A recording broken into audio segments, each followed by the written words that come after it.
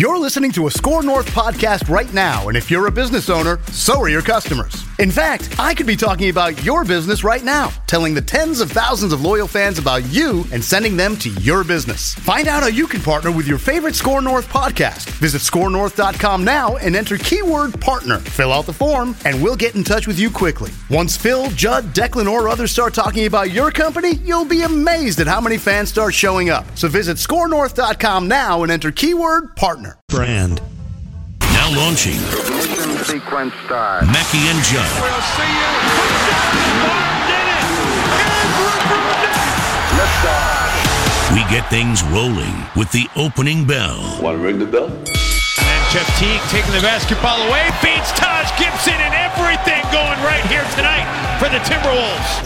That's driving. Oh! Josh Okogie! May the force be with you! What a night it was for the Timberwolves. 128-89. The final here tonight. The Timberwolves absolutely manhandle the Spurs. When Covington comes in, obviously I thought the defense was great. I think the way Derek's playing right now is, he's playing at an all-star level. So that's a huge plus for us. I don't know if I've ever seen that before. And so it's, and it's really what you're doing when you're on the floor and how he impacts the game. But I thought we had a number of guys with the starters that they got off to a good start. Thought they were aggressive. They moved the ball, shared the ball, took care of it, did a lot of good things. Chip Scoggins, there were a lot of these last night. Timberwolves positives. And there were very few of these. Timberwolves negatives. Because of this. And Jeff Teague taking the basketball away. Beats Taj Gibson, and everything going right here tonight for the Timberwolves. That's driving. Oh! Josh Okogie! May the force I love be that. with I love you. Jim Pease. What a night it was for the Timberwolves. What a call. That's great. 128-89. The final here tonight. The Timberwolves absolutely manhandle the Spurs.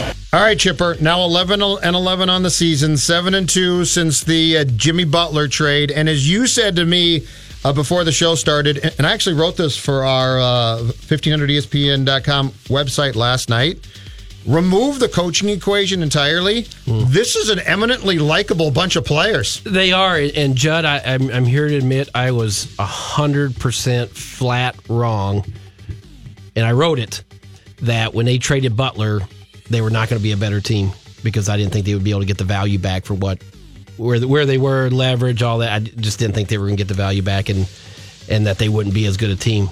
I was wrong.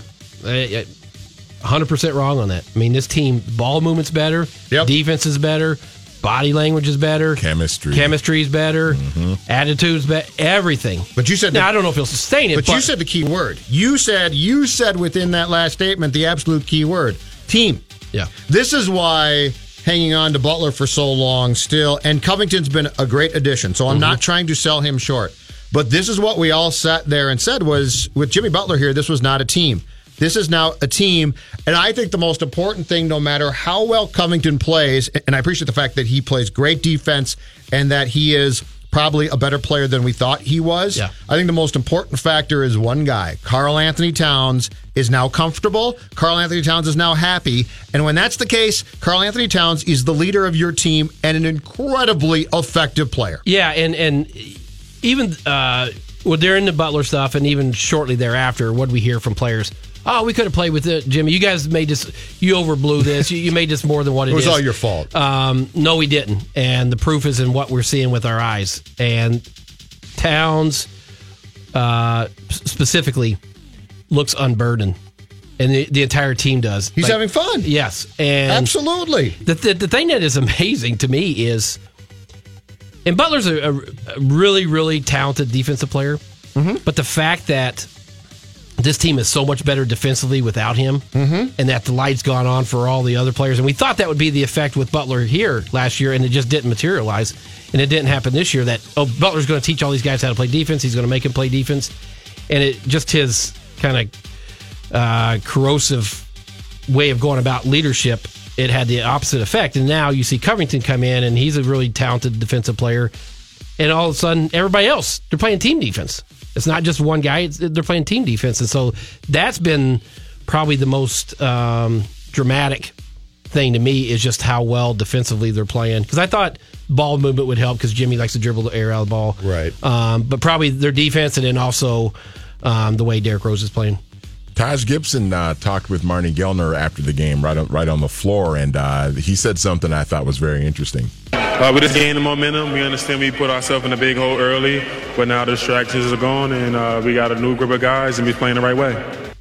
That is distraction. The yeah. distraction's Oh no, gone. there was no. This is when we sit in studios like this or newsrooms like the Star Tribune and say, "What's a team doing?" Yeah. A lot of times, we're right. Fans are right. Like there was no way. Now, the one thing where we all were wrong about Jimmy, or at least I was, and I think assumptions were wrong, was we all thought Jimmy was going to come here and translate for Tibbs and be a team player.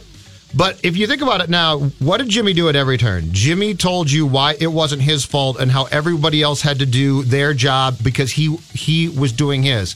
Robert Covington hasn't said that once. Yeah, Covington just goes out there, and Robert Covington might not be Jimmy Butler as far as all-star skills across the board. I don't know. But what I do know is that when I watch him play, he's a guy who wants to fit into a team. And this also goes back to the conversation in sports of chemistry. Yeah. And it's why it drives me crazy when people are like, it doesn't matter. Yes, it does. 100%. Yeah, it does. It matters. Yeah, and I would be lying if I said I knew a lot about Covington before he came here. Me too. I had heard of him, had seen him, but I didn't really know much about him. I've been a fan of him for a few years. Yeah, and he's good, man. Chris Hine from our paper did a good piece today, I thought, talking to Covington after the game last night about how, because he's always communicating on the floor, do this, do that, but in a way that Butler never really understood how to get through to these guys. And he talked to him, and basically, if I'm paraphrasing, Covington said, I kind of know how to pick my spots, when to talk to somebody, when to pull back, and there's an art to that. He gets it. There's an art to being able to connect with guys,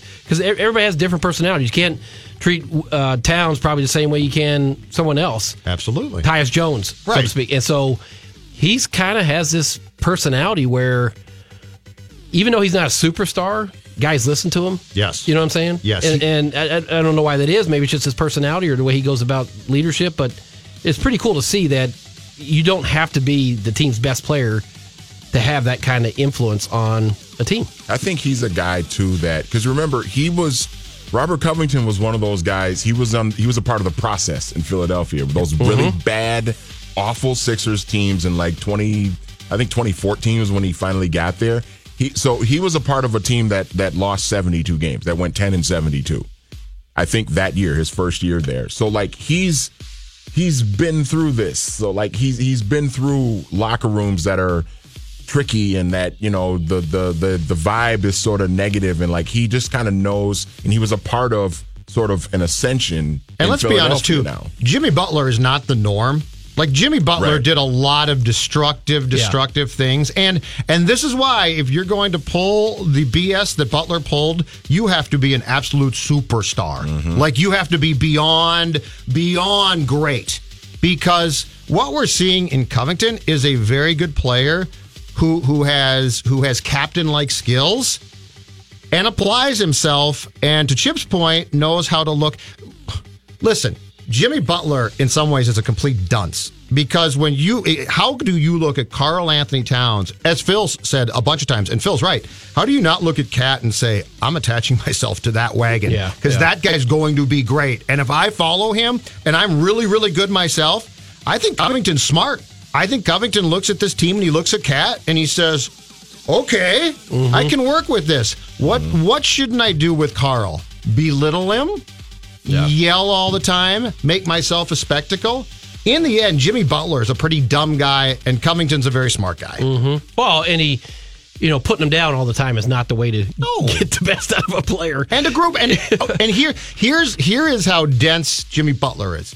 Jimmy Butler actually had the lack of brain power, I think, that he grouped Wiggins and Towns together.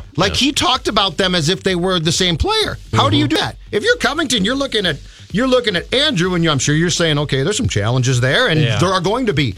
But if you're looking at Karl Anthony Towns, you're saying to yourself, there is an all-star superstar player. And for Jimmy Butler to, as so often as he did, Chipper, to lump those two together and talk about them as if they were one player is incredibly dumb. Well, and it goes back to what I was saying. It's like you can't treat every personality the same way, and you can't think Wiggins and Towns have completely different personalities and probably different ways that you try to motivate them. And, we see one guy flourishing, and the Wiggins thing is still, I don't know where you go with there. What do you do? I'm out of ideas. What do you guys do? I don't know. I will continue to ask that question. I don't know. What do you guys do? Could one answer be playing this guy more? See Josh come off the bench and just give you energy and effort like that after not playing for a while. I mean, what does it say about him being able to stay ready and take advantage? I think that, and again, I want to watch the film, and that's what, like when you give up 31 points, that's not good. And so we have to understand that. And then, is everyone doing their job? Is everyone doing the right things? You know what? I'm just going to stop this because this is just foolishness. Come on. The question, you missed the part. He actually did talk. He actually did compliment Josh. He's got to work harder. Okay, so I will ask you guys. Josh Okogie. Got to keep working hard. In the 6 games leading up to last night, had played a grand total of 2 minutes. Last night, in a complete blowout in the fourth quarter, he comes in. He plays 10-22 in that game. He scores 12 points. He's 4 of 7 from the field, 3 of 4 on threes, 2 assists, and 1 steal. So, how would you find a way? And I know there are people saying, well, this team's playing so well, there's not room. I'm sorry, I'm not going to buy into a philosophy that there's not room for this guy to play. And I think Josh Okogie getting playing time starts with number 22 not playing as much. Yeah, and that's the thing. I understand that second unit is playing so well. And Derrick Rose is playing... numbers-wise, the best in the NBA right now. Derrick Rose is playing so well that you don't want to upset the apple cart. And I understand that you can't play 11 guys. You can't play... coaches don't like to play 10. I mean, Tibbs is stuck on 9. But I would find a way. I'd be purposeful about it that we need to find a way to get Okogie on the floor. I mean, it boggles my mind that you go from this kid playing a lot and playing well to all of a sudden now he can't play at all. I know. It's just, I can't even imagine what's going through his mind, too. That earlier in the year, they're really relying on him, and now he's an afterthought. I just think he has to play some. He has to. You have to be purposeful about it. But this team, if you looked at this team and said that they were a top 3 Western Conference team, and boy, it's going to be tough to play him because this team has championship aspirations, then I would back off. But they're not, right? Mm-hmm. They're not. And to look at this kid and to look at the passion he brings, the way he plays, and he is a good player. Yeah. And then, and I understand that Andrew is a max player, and I understand he's going to have to play some. But you can't tell me there's not a way to at least balance this out a little bit. And that's the thing. On nights where you feel like Wiggins is just not bringing it, their energy's not there, I would say, guess what? Your minutes are going to this other guy. And maybe that's the way you get through them. You take playing time. A lot of times that works in sports, right? If you want to send a message or get through to somebody, it starts with playing time. Well, and the other part of it, too, is you beat San Antonio. Now, San Antonio is a little shorthanded because their point guards are out. They don't really have a point guard situation right now, which is kind of tough on them. But you beat them by 39 points last night, and Andrew Wiggins went 3 for 15 from the field. Yeah, so it was sort of sad again. But my point is, you're almost showing that you don't even really need him at all. No, to you're play right. well. Yeah, you don't need him at all to play well. I do understand that, but you have a massive financial commitment with that's the problem. I mean, that is the biggest problem over all of this, though, is that contract. Mm-hmm. Because you can't just not play him because he's making all this money. Yep. And you can't just cut him like it's the NFL because it's fully guaranteed, even though you've shown now in these last handful of games that you don't need him to even be productive for you to win. TCL Broadcast Studios, let's take a break, come back, talk some Vikings Patriots. It's Zolgad, Chip Scoggins, Manny Hill on 1500 ESPN. Sit tight. The Mackey and Judd Show will continue in a moment. Do I have your word on that, sir? Mackey and Judd. Absolutely. On 1500 ESPN. Mackey and Judd are back. I have indeed been uploaded, sir. We're online and ready. On 1500 ESPN. All right, quick check on traffic here in the TCL Broadcast Studios. No crashes to tell you about right now. That's That's good news as Chip Scoggins pumps his face. Don't say there's no crashes because now there's going to be crashes. Well, I mean, Judd, that's inevitable, though. Like, it's I mean, okay, then report it's inevitable there will be crashes. Your Bad traffic luck. update here at 319 is there will be crashes later. Yeah. Let's just hope it's everybody's winter safe. in Minnesota. People are going to go off the road or something bad. See Josh come off the bench and just give you energy and effort like that after not playing for a while. I mean, what does it say about him being able to stay ready and take advantage? I think that, and again, I want to watch the film, and that's what, like when you give up 31 points, that's not good. And so we have to understand that. And then, is everyone doing their job? Is everyone doing the right things? And that's what you want to see. And I liked his energy. And I like that part of it, and I want him to keep working. And obviously, he's young, and he's got to continue to improve. Can the man ever be happy? That is Happy Tibbs. Oh, my gosh. What are you talking about? He's ecstatic. Can you tell? To give up. They won by 40, Judd. To give up. They were up by 1 point. 48. By 48 points. And Tibbs is critiquing the fourth quarter of this game in which he had most of the, backups in, which he should have. I was waiting for him to keep playing starters. Can the man ever be happy? That's Happy Tibbs. I saw him say that because I wasn't there. I was, I watched it on TV, and I watched the post game on Fox Sports North. And when he said that, when he responded to Johnny's question like that, I just laughed. It's just like, come on. So did I. But it's just like really, like, but he's not. But he's not kidding. It's like throw the kid a bone. Like he came out, he has not played in 2 weeks.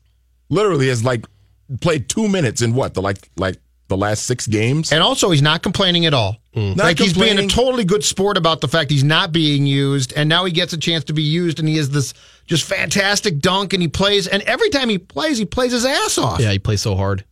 The crowd erupts. Probably the loudest. Danny told me this earlier today when we were taping the podcast. The loudest point of the entire night, the crowd was when he came into the game. Danny's right. When they were up by 40 points in the fourth quarter. Yeah, I think, when he played early on, man, you remember it's when that during the Butler stuff and everybody, had the weight of the world on their shoulders and the body language was bad, but he's the guy that kept playing hard. Yeah. Right? He always gave him a spark, energy, the way he plays both ends.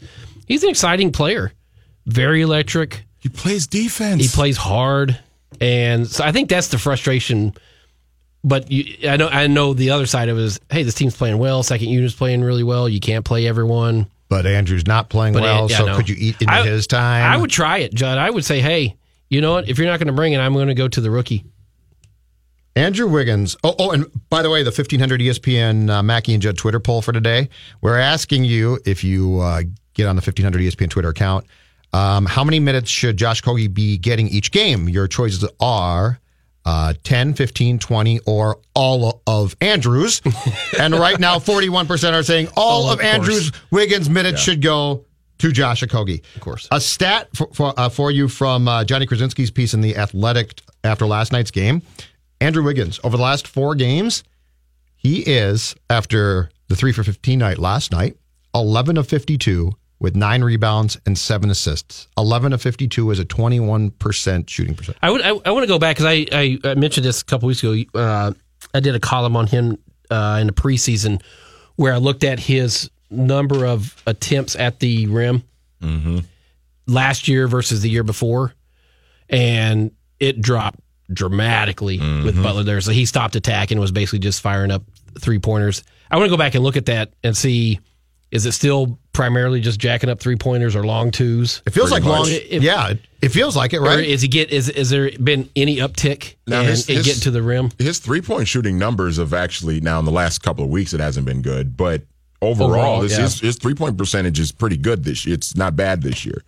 But it's the bad shots. It's the inconsistent, attentiveness on defense. It's just he's just got to bring it more, and he's just not doing it. What was the game where I think I was in studio the next day where he had that big game? It was right after Butler had been traded against the Pelicans. The first game with Saric and Covington. What was our conversations like? There it is. That's what we want to see. Now sustain it, and here we are. We haven't seen it since. Here we are. Haven't seen it since. Bill Belichick on a certain element of Sunday's game between the Vikings and Patriots. They're all good. Yeah, they're all good. So, yeah, every one of them. Robinson, Treadwell, Thielen, Diggs, Rudolph, the backs, quarterback. Take your pick. They're all good. I love this man. Okay. Robinson, Treadwell. Here's Belichick on Harrison Smith. Harrison Smith does a great job with pre-snap disguise. He's one of the best. Smith, Ed Reed, Palomalu, those guys are say among the best. He's certainly right there. He's a hard guy to read. He does an excellent job of timing his movement based on either the quarterback's cadence, the offensive formation, motion, the play clock. He does an excellent job of using some or all of them to put the offense in a difficult position to account for him or to not account for him when he's blitzing and so forth. He's really good. Bill on Zim. Look, Mike's a game plan coach. He does a great job of scheming and planning for the team he's playing against. So everyone's going to Canton. Based on what you do, then he's going to do something to attack you. If you do something else, then he's going to do something else. So depends on what you do. That's what you're going to see. I love Belichick. Isn't that great? Can you play the Kyle Rudolph one? Oh, of course I can. The Kyle Rudolph one is really great. Of course I can. How tough a matchup is Kyle Rudolph? Tough. Yeah, he's tough. He's big, he's fast, he's good after the catch, he's strong. He's a good red area player. He's a good vertical route runner, down the seams, over routes, posts, things like that. He's good on the catch and run plays. He's not a guy you want to have the ball in his hands and, let that 255, whatever pounds it is, get rolling. And he's a hard guy to tackle. But he can run by you. He has good speed, and he's obviously a big target. He has good hands, good concentration. He makes some tough catches. So, he's a big problem. I got a question for you guys. Wait. What I'm about to say, I'm not comparing their voices exactly, but the cadence. Belichick and Mel Kiper. Listen to the cadence here. How tough a matchup is Kyle? Just the cadence, so not the voice. Yeah, he's tough. He's big, he's fast, he's good after the catch, he's strong. He's a good red area player. He's a good vertical route runner, down the seams, over routes, posts. Do you guys hear like that? Yeah. Same cadence. He's good on the catch and run plays. Could be his next career. It's not. I think the cadence. I think the cadence is darn near identical. But guys, he's not wrong about Rudolph being good after the catch. He's got more yak yards this season than Treadwell has in all of Treadwell's career. Because Jonathan Harrison, because this is the silliest thing that Belichick said in the 4 sound bites we played. They're all good. Yeah, they're all good. So, every one of them. Robinson, Treadwell, Thielen, Diggs, Rudolph, the backs, quarterback. Take your pick. They're all good. Okay, you lose every shred of credibility that you've ever had in life when you lump Laquan Treadwell in with Diggs and if I'm Diggs and Thielen, Robinson. I call up Bill. I'm like, Bill, come on. How good are those wide receivers? Oh, they're great. Robinson, Treadwell. Who are the other two guys? Yeah. Who are those other two guys that Troy Williamson, Michael Jenkins. Everyone's good. Everyone's going to Canton. Oh, Bobby Wade. It's just funny he came up with those. Robinson, Treadwell. Come on, Bill. Come on. I know you hate doing media, but did you really say Laquan Treadwell? Bobby Wade. They're all good. Yeah. Have you even looked, Judd. Bill Belichick, have you even spent 1 second this week looking at film of Laquan Treadwell? Because my guess is you haven't. If they throw the ball to number 11 on Sunday, you're going to be the happiest guy in Foxborough. Oh, so great. I love it. What is your opinion of what we saw on Sunday as well, Chip? Because I will say, and you could definitely didn't need to read between the lines, too much after the game to figure out that there was definitely some come to Jesus discussion about that offense. And it went well beyond what we were told.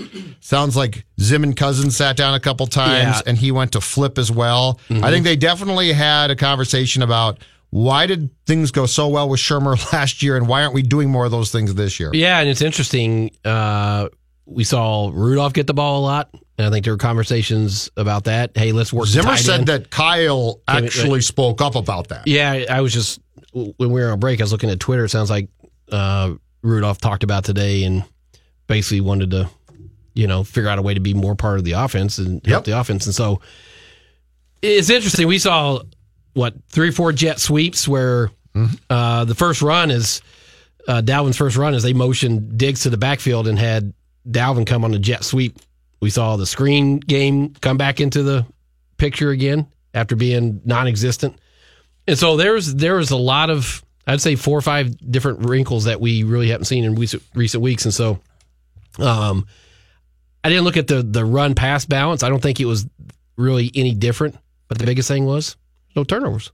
Exactly. There's no turnovers. Zim probably thought, we ran the ball well. But I think it's just that's his way of saying we didn't turn the ball over. I think the run-pass balanced out in the final quarter. Yeah, when the Vikings started to run more. Yeah. But I looked this up. This is only the second game this season in which Cousins didn't have a fumble or a pick. Now against the Jets, he had a fumble that they recovered. Yeah. So there was no lost Kirk Cousins. But nonetheless, this is the first time since I think San Francisco that he did not lose the ball fumbling it, and it did not throw an interception. And how much do you think that shapes your perception about the way the offense was run in terms of massively? It does.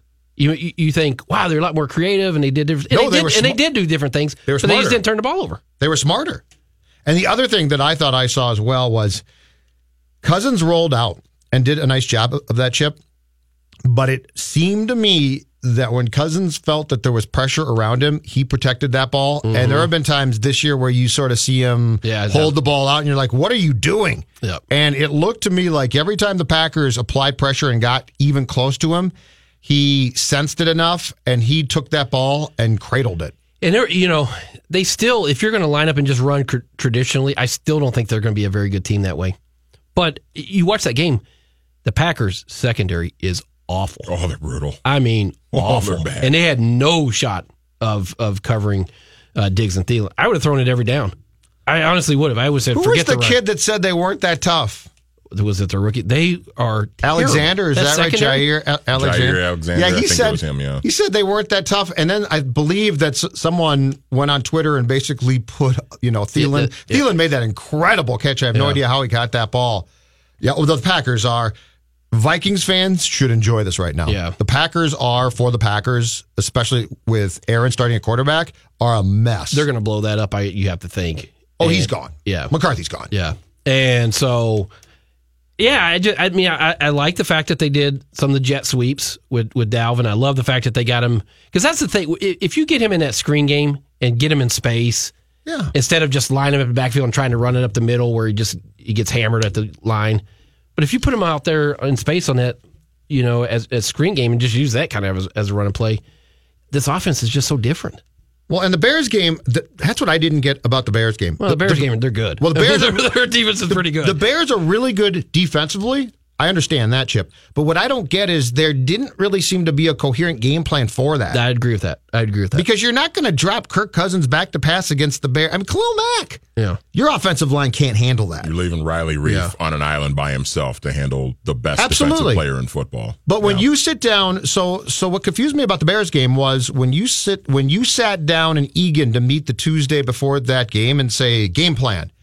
The starting point of that conversation has to be, we can't handle this guy. Mm-hmm. Like, there's no, well, maybe Riley can do it, or maybe this guy can do it.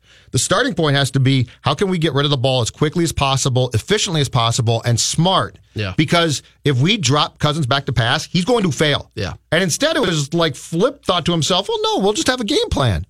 Well, no, you won't. Yeah.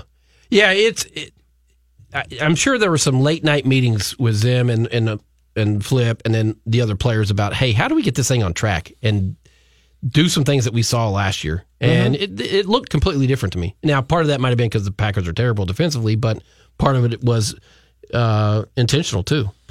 Tom Brady in December at home in his career, gentlemen, 32-4. Oh my gosh! At Gillette Stadium, period. So because he started in the old Foxborough Stadium, yes, in Gillette Stadium. 124-20. Wow. And they have won 12 consecutive home games. They have not lost a home game since week 4 of last year to Carolina. Well, we had a memorable trip last time the Vikings were there. That was the last time they played there. Yeah. 2010. That was the Moss game. That was an eventful day. I'm not going to answer any more questions from I'm going to the podium. Well, you know what? That was Belichick at his absolute finest. He traded Randy. He knew the Randy who had been Randy was sort of cooked. But, Chipper, if you recall, he decided, I'm going to roll a safety over on him all day long. And he is not only not going to have a big day, he's going to catch nothing. Yeah. And he gave up on the one ball where he had the pass interference. It could have been a touchdown. Remember that? Yep. Well, and that's where he said, I'm going to podium. I'm going to the podium. The league defined me $25,000. I'm not going to answer any more questions for the rest of this year. If it's going to be an interview, I'm going to conduct it. So I'll answer my own questions, ask myself the questions, then give y'all the answers. So. That was... Oh, gosh, that was classic, Randy. That's the one. That's the press conference where I believe I stood up and I didn't realize that there was still a camera on that was, I think it was rolling back to, what was it? ESPN. NFL Network or ESPN. Yeah. And I said, this is bleeping great. Hot mic. And they're like, that's a hot mic. I'm like, I don't care. Oh, so great. This is bleeping great. Mackey and Judd resume things following these messages. That's just about the most fantastic scheme I've heard to date. On 1500 ESPN. Hey, are you ready? Live from the TCL broadcast studios. We are ready. Now back to Mackey and Judd. Ready! On 1500 ESPN. Join Matthew Collar and Courtney Cronin for a live taping of the Purple Podcast at Lucky's 13 Pub in Bloomington tonight from 5 to 7 p.m. We'll be giving away a pair of tickets to watch the Purple take on Chicago and other 1,500 ESPN prizes. Lucky's 13 Pub in Bloomington tonight from 5 to 7 p.m. Details at 1500ESPN.com, keyword events. They're all good. Yeah, they're all good. So, yeah, every one of them. Robinson, Treadwell, Thielen, Diggs, I love the sigh. Rudolph, the backs, quarterback. They could pick. They're all good. I love this part. They're all good. Yeah, they're all good. So, yeah, every one of them. It's like, I guess I gotta name them. It's not like he was even asked to list them off. He just all he had to do was just say, yeah, they're all good. How about he sounds okay, now I'm just going to name them all. So, Chip Scoggins, as you said to me off the air, what's your expectation of what Bill is going to do on Sunday? Because Bill always does something to screw you up. Yeah. He's great at that. And Zimmer talked about this this week during his Wednesday press conference, how he is good at making you left-handed, right? So if you're really good at something, he's going to take that away and force you to beat him another way. And we've seen several instances of that going back to 2006, where they have a really good running game. They come in here, it's the Williams Wall. The Vikings are number one rush defense for a couple years straight there. No one could run the ball on them. Remember, they were giving up like 20 yards or whatever. Oh, it's ridiculous, yeah. So what do you say? All right, we'll pass it every time. Halloween night that year, or the night before, he had Tom Brady in the Metrodome throw 43 passes, and they ran 15 times. Yeah. And that was it. They ran 15 times for 85 yards, which against the Williams Wall is not bad. But Brady that night was 29 of 43 for 372 yards, 4 touchdowns and 1 pick. And that was it. Yeah, and then in 2010, you mentioned it before the break there, where he put that safety over the top of Moss every time he was. He went. He wanted to go deep, and Moss was going to try to hit the home run that day, and he had that safety. There was nowhere for him to go. So he's going to have some kind of wrinkle, whether it's for Diggs, Thielen, something that, and that's where I think part of his genius is every week he crafts a game plan to fit whatever that opponent does. Absolutely. Well. And it's absolutely. Yeah. In fact, I once, when I was covering, it might have been for that game, I called, I want to say at the time, Mike Reese was at the Boston Globe, and I said, what's the Patriots offense? Because, you deal in terms, right? Yeah. West Coast here and things like that. And Mike said, there is no name. It's called a game plan offense. They go game by game. Yeah. They don't spell it out for you. Yeah. They don't have a philosophy. Their philosophy is, what don't you do well? Because we'll beat you. Mm-hmm. How important do you think these next 2 games are? Well, they're huge. Obviously, 2 tough, road environments. Obviously, Patriots, and then Seattle's a tough place to play. I think they need to win one of the 2 for me, just to assure me that, because if they lose both these games, I'm going to come back to, I'm going to continue to say you have still not beaten a team with a winning record this season. Yeah, and Bears, are they going to keep winning? Sounds like they're going to be without their quarterback again this week, but that defense is going to win games for them, and so you need to keep pace. And I don't know if they have to beat a team with a winning record just to make a statement, but they haven't beat a good team yet. And so this is a chance for them to go in there. They're coming off a really good performance, facing two good teams. Yeah, I agree with you. I think they need to go 1-1. We got this, too. Well, actually, you know what? To be fair to you, Chip Scoggins, we've got this, but you probably don't want to hear this. We lost to Vandy. I don't hear it. Yeah. We've got that. That's your song. We're a basketball school. We're not a football school. I was going to ask you about that. I saw the rankings. You guys are good in basketball. We're a basketball school. Who cares about football? Yeah, Tennessee Vols. Rick Barnes is doing a good job. Judd, we've lost 3 straight games to Vandy. And Manny, what's the stat or what's the factoid on that? I'm sure Chip, I don't know if you knew this. This was the first time that the Vols have lost 3 in a row to Vandy since the Calvin Coolidge administration. 1926. We almost had to hit the dump button. Sid Hartman. We almost had to hit the dump button on Chip Scoggins. Sid Hartman was in the first grade. Unbelievable. 1926. 3 in a row to Vandy. Would that have been an F-bomb, do you think, or just a for Christ's sakes? Multiple. Where is that dump button? Coolidge. I could have gotten Calvin Coolidge over and hit it. I'm over to basketball. I'm on to basketball. Okay, you know what? We'll go here then. Where are we going bowling? Chip Scoggins? Well, a lot depends on the playoff. If Ohio State gets in the playoff, if they win and get in, then everybody goes up a level. If not, then everybody moves down a level. So I've seen 4 different scenarios. I've seen, I think the most popular one is probably the Pinstripe Bowl in New York. Could be Dallas or Detroit, maybe Dallas. I saw today people were speculating Music City Bowl. I take that way. I'm in the Hall of Fame. Going home, Chip Scoggins. Tootsies, I'll be there. It's pretty much the Gopher Bowl now. That's what they call it. Yep. Beat Bama there, right? Yes. One of the great victories in Gopher history. Not exactly Nick Saban's Bama, but yes, Bama. Wait, why are you splitting hairs? They beat Bama. According to Gopher fans, they beat Bama. They did beat Bama. I was there. Mike Shula, man. Yeah, I know. That was a quick hook. Those were some lean years if you were a Crimson Tide fan back then. If I remember correctly, that was their first year off probation. And I think I can't remember if Shula got fired that next year. I think he did. But yeah, they beat Bama. I could do a bowl game in Nashville. Okay, so you will put into travel to which bowl game? Because there's no way you're going to Detroit. Nashville.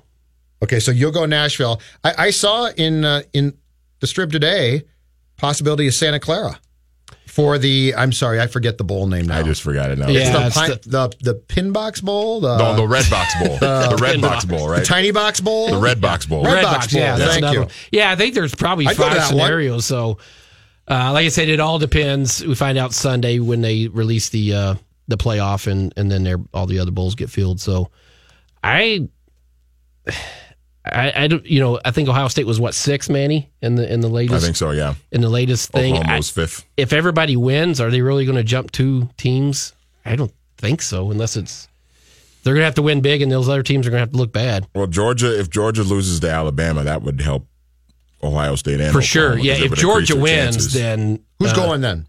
Or if Georgia? No, I'm sorry. If Bama beats Georgia, well, Bama, Clemson, and Notre Dame for sure. Yes, those, sure. Now you're down to Georgia, Ohio State, Oklahoma. Who do you take? Last one? If it all plays out like it should. Who do I think the best team is? Georgia. Now, Oklahoma, that offense is great. They can't stop anybody. Their quarterback, Kyler Murray, is going to finish 2nd in the Heisman, but they play no defense in that league. It's ridiculous. Their defense is terrible. They fired Stoops as the DC, but they still stink at defense. Is that right? The defense is terrible. Okay. But then I look at Ohio State. Now, you can look at that performance last week and we're like, okay, that's the Ohio State we were expecting, but they underachieved They won, but they did not look like I don't think he's coming back. Team. I don't either. I think he's done after this year. I saw him at the Gophers, Rutgers, all these teams they played, Judd. They did not look like a dominant team, especially defensively. And then Purdue kicked the crap out of them. Purdue killed them. Is there a case if Georgia just hangs close to take Georgia?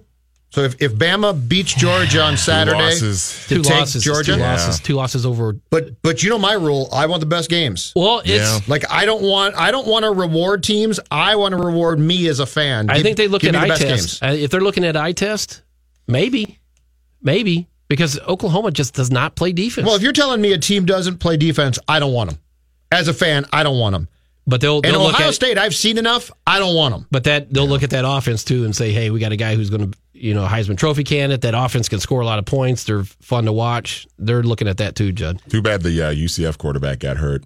Yeah, I don't know. But they don't play a tough enough schedule. I don't want them. They don't play a tough enough schedule. I don't care if the quarterback's perfectly. I don't want them. It's a nice little story. You know what? When I was 12, I loved that crap. Oh, they're just a little, BYU, take BYU. I was such a little snot face.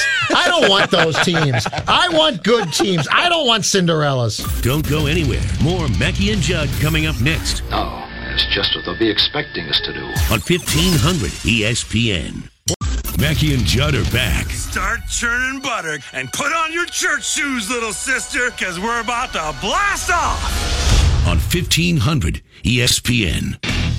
Golic and Wingo want to give you an all-expense paid trip to the 2019 College Football Playoff National Championship in Santa Clara. Tweet a video to @Golic and Wingo before December 5th, telling them why you are key to your team winning the championship.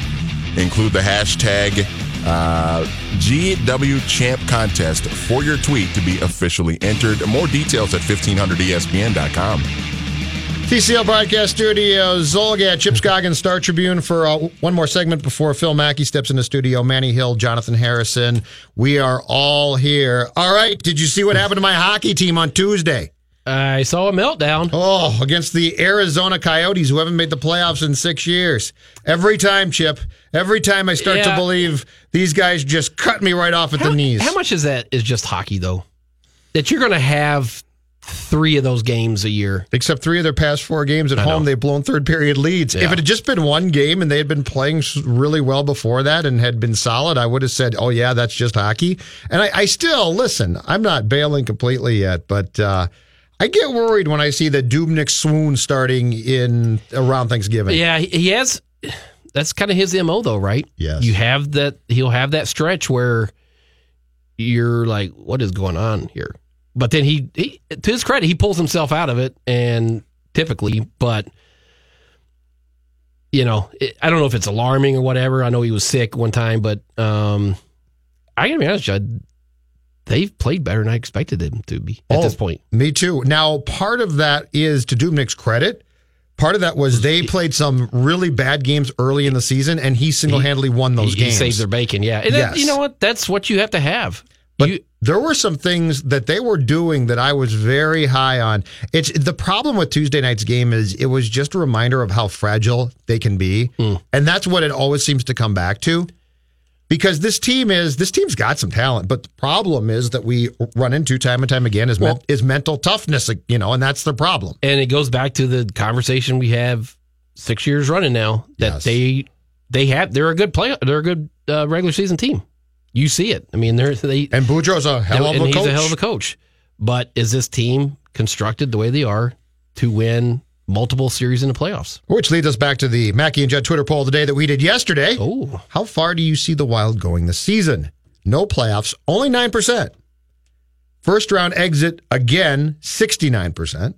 Conference finals run, 14%.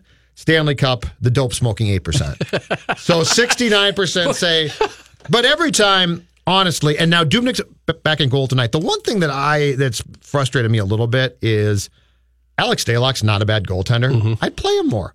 It's not going to, Dubnyk's feelings are going to get hurt because he's not playing as much. Ultimately, it's going to help him. Yeah, not hurt him. That's one of those ones where the coach, has a trust factor with the number one goalie, and he probably says, I want to play a lot. So what do you do? You tell the number one goaltender, I'm looking out for your best interest. I'm not talking about Dubnyk not playing a lot already. Stalock to me is better than just a traditional backup. Darcy Kemper was unplayable. That last year, you couldn't play him, and Dubnyk wore down. I guess if I'm Boudreau, what I would be looking to do would be to play Stalock enough where I feel comfortable that Devin's not beginning to wear down. Do you really think he's going to wear down, though? I think he consistently wears down. Yeah, you think that's been the issue? I think that's been a problem in March. I think that's been a problem come March a few times. Now, to Dubnyk did play well. The playoff series that they lost to Jake Allen and the Blues a couple years ago in the first round, he was good.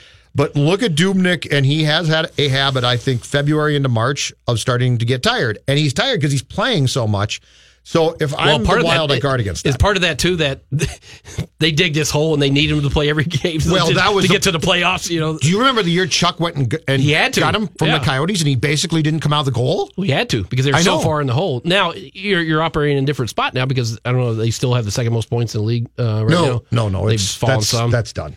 That's done. That's done after the last game, and in fact, the Avs are hot. And they have. It goes. This Central Division now goes. Nashville's in first place. Colorado's in second place. I think the Wild's 2 points back. But Judd, it's still, to me, it comes down to health because I don't think their depth is great. It comes down to health. Can they avoid the big injuries like they've had in previous years? And that's just the one thing you can't control or you don't know. And the other thing that drives me absolutely crazy is Suter is going to get to play with Spurgeon again tonight, and Dumba's playing with Brodin, and Dumba and Brodin were god-awful in the Coyotes game, and there is no compelling reason other than Suter doesn't want to do it to put him back with Dumba. I would just say, Ryan, you're doing it. You're doing it. Yeah. You're going to play with Dumba. He's a stabilizing influence, and he gives Dumba exactly. Dumba has offensive skill that is out of this world. However, he is not a very good defenseman, and so putting him with Ryan actually works pretty well. Well, that's the thing. You need somebody to cover up for his mistakes. Absolutely. Thanks, Chip. All right, brother. Mackey joins the show next, TCL Broadcast Studios. Don't go anywhere. More Mackey and Judd coming up next. Oakley dokley. On 1500 ESPN.